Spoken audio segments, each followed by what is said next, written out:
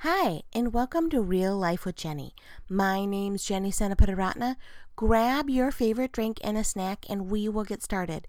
Today I have strawberry black tea from Sri Lanka, and I have no snack. I'm just not that organized today. So here we go. Let's get real. I hope you have a better snack than I do and your life is going a little bit better. I am in the midst of complete chaos, right? It is back to school here in where we live in Minnesota, and I have to be honest with you, I'm feeling very out of sorts. This is my first year in 16 years plus 4 years beyond that. I took a year off between those two, that I'm not doing back to school. Even you can go back to high school and junior high, I suppose. So I'm not really sure how to handle this not going back to school thing. But that's okay.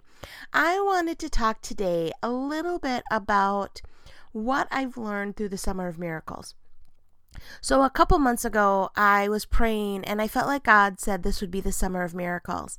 And so, I got really excited because whenever you hear the word miracles, it is a big deal. Miracles are something that cannot happen without God's intervention. It's not something that you necessarily, like flowers do grow. Yes, it is a miracle that they grow, but flowers do grow and there's a science behind it. But miracles are hard to explain sometimes. And so I was really, really excited about the Summer of Miracles. We decided to make a financial goal for our ministry, and we really got very excited about what God was going to do. Now, I want to make it very clear, God has done some amazing miracles this summer, but most of those have been inside of me. Yes, I know. We all are growing and learning to be better people, and definitely I am growing and learning to be a better person. I guess I need more growing and learning than the average bear. I don't know. So we were praying for a financial miracle. God really did a great thing, and we raised more money than we've ever raised before. But it was half of what we were hoping for. Now, when you are asking for something from God, it is really hard when it doesn't fully come through, right? Sometimes you have this thought process that, Lord, I need you to do A, B, and C. And he is like, you know what? I'm going to do D instead. That wasn't one of the options, but I'm going to do D, and you're going to see my moving, and you're going to see my hand in that. And that's not an easy thing. It is very hard sometimes when you have your mindset on this is how I need my miracle to go, and it doesn't go that way, to accept that it's still a miracle. Now, I understand that the money that we raised, we did one-time gifts. We had people donate just one time, and we raised more money than we've ever raised before as a ministry, which is huge for us.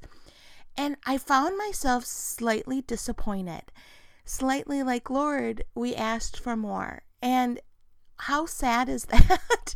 I really had to take a moment and go, okay, I see your provision. I see how generous people were. And I know that you can supply the rest in a different way. And that was a hard kind of swallowing your pride moment. So often when we're talking to God or we're trying to make goals or things like that, we tend to put a number on something that maybe isn't supposed to have a number on it. I know that when you're making a goal to lose weight, you should always have like, this is my goal weight. But I have learned for me that when it comes to weight loss, it just needs to be about the daily, not necessarily about my end goal. Because I can get so caught up in the failure of not being where I should be that I forget to celebrate where I am. And that is what I've learned this Summer of Miracles. I have learned that I so often live in the where I want to be and not where I am, that I miss the miracles that God does in my small day-to-day walking through life. One of the things that God did this summer that maybe isn't a huge miracle in someone else's mind, but for us, there have been things like we got my daughter's passport months before we were supposed to, so we could go on a trip. We got her into a class that really we should not have been able to get her into for a co-op that she's very excited about. In fact, she starts it today. Woohoo!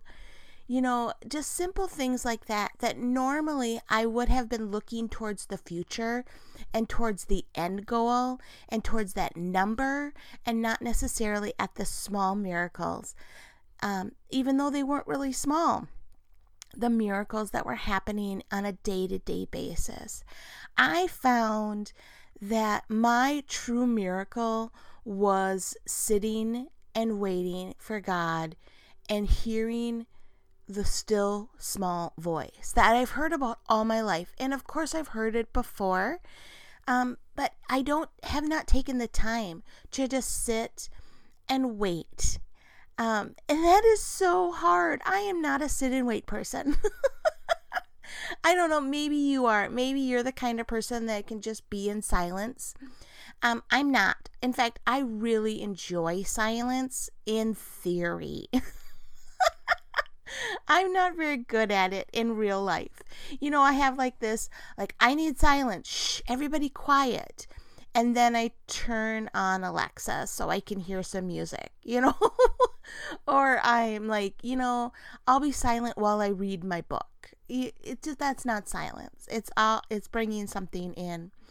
And I have found that as I sit silently, I can hear the voice of God through the Word of God or through something that I see.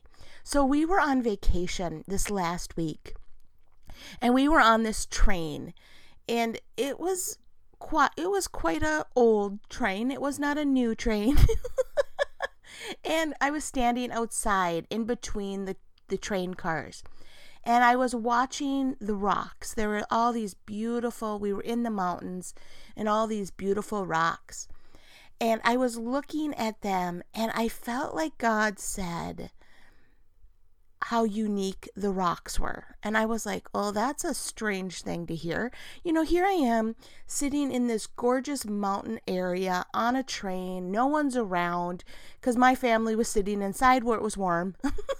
And I was outside where it was cold. And I hear how unique the rocks are. And I was like, well, that's a bizarre thing to think or you know, hear or whatever. And I realized as I kind of just let it settle into my spirit, and I was thinking about, and I was watching the different rocks and how they were all different colors and all different shapes and all, I mean, every rock was unique. Not one rock was the same. Nothing was the same. The moss grew differently on some. There were flowers, there were trees coming out of them. Every rock was unique and different. And as I let that settle in and I started pondering it, I realized how God made the rocks different. How much more does He love me, and how much more has He made me unique? And I really felt like I was supposed to learn in that moment how special I was and how I am so unique. If God can make each rock unique, each person is unique. So often I feel like I'm just going with the flow. So often I feel like I'm not making a difference and what I do does not matter. And I am just a small cog in the big world. And I want you to know today, if you take nothing away from my summer of miracles, take away what I'm going to take away. That God has made us each unique. He has each given us each talents. Whether you feel like you're talented or not, you do have talents. You do have things that make you special. Even the color of your hair is unique and special. Mine comes out of a bottle, but it's unique and different because my hair dyes differently than other people's. You know, you may look around and everybody looks exactly like you, and you do not feel special. but God sees you. And when you look at the rocks as a mass, those rocks all look exactly the same. When you look at a mountain, you're like, oh, they're all the same, right? They all look but then you look closely and you see the unique grooves and the unique colorage and the way that they're shaped and how special each and every one of those are, and how much more we are, and how much more God can use our talents and our abilities to look at the world differently than anybody else.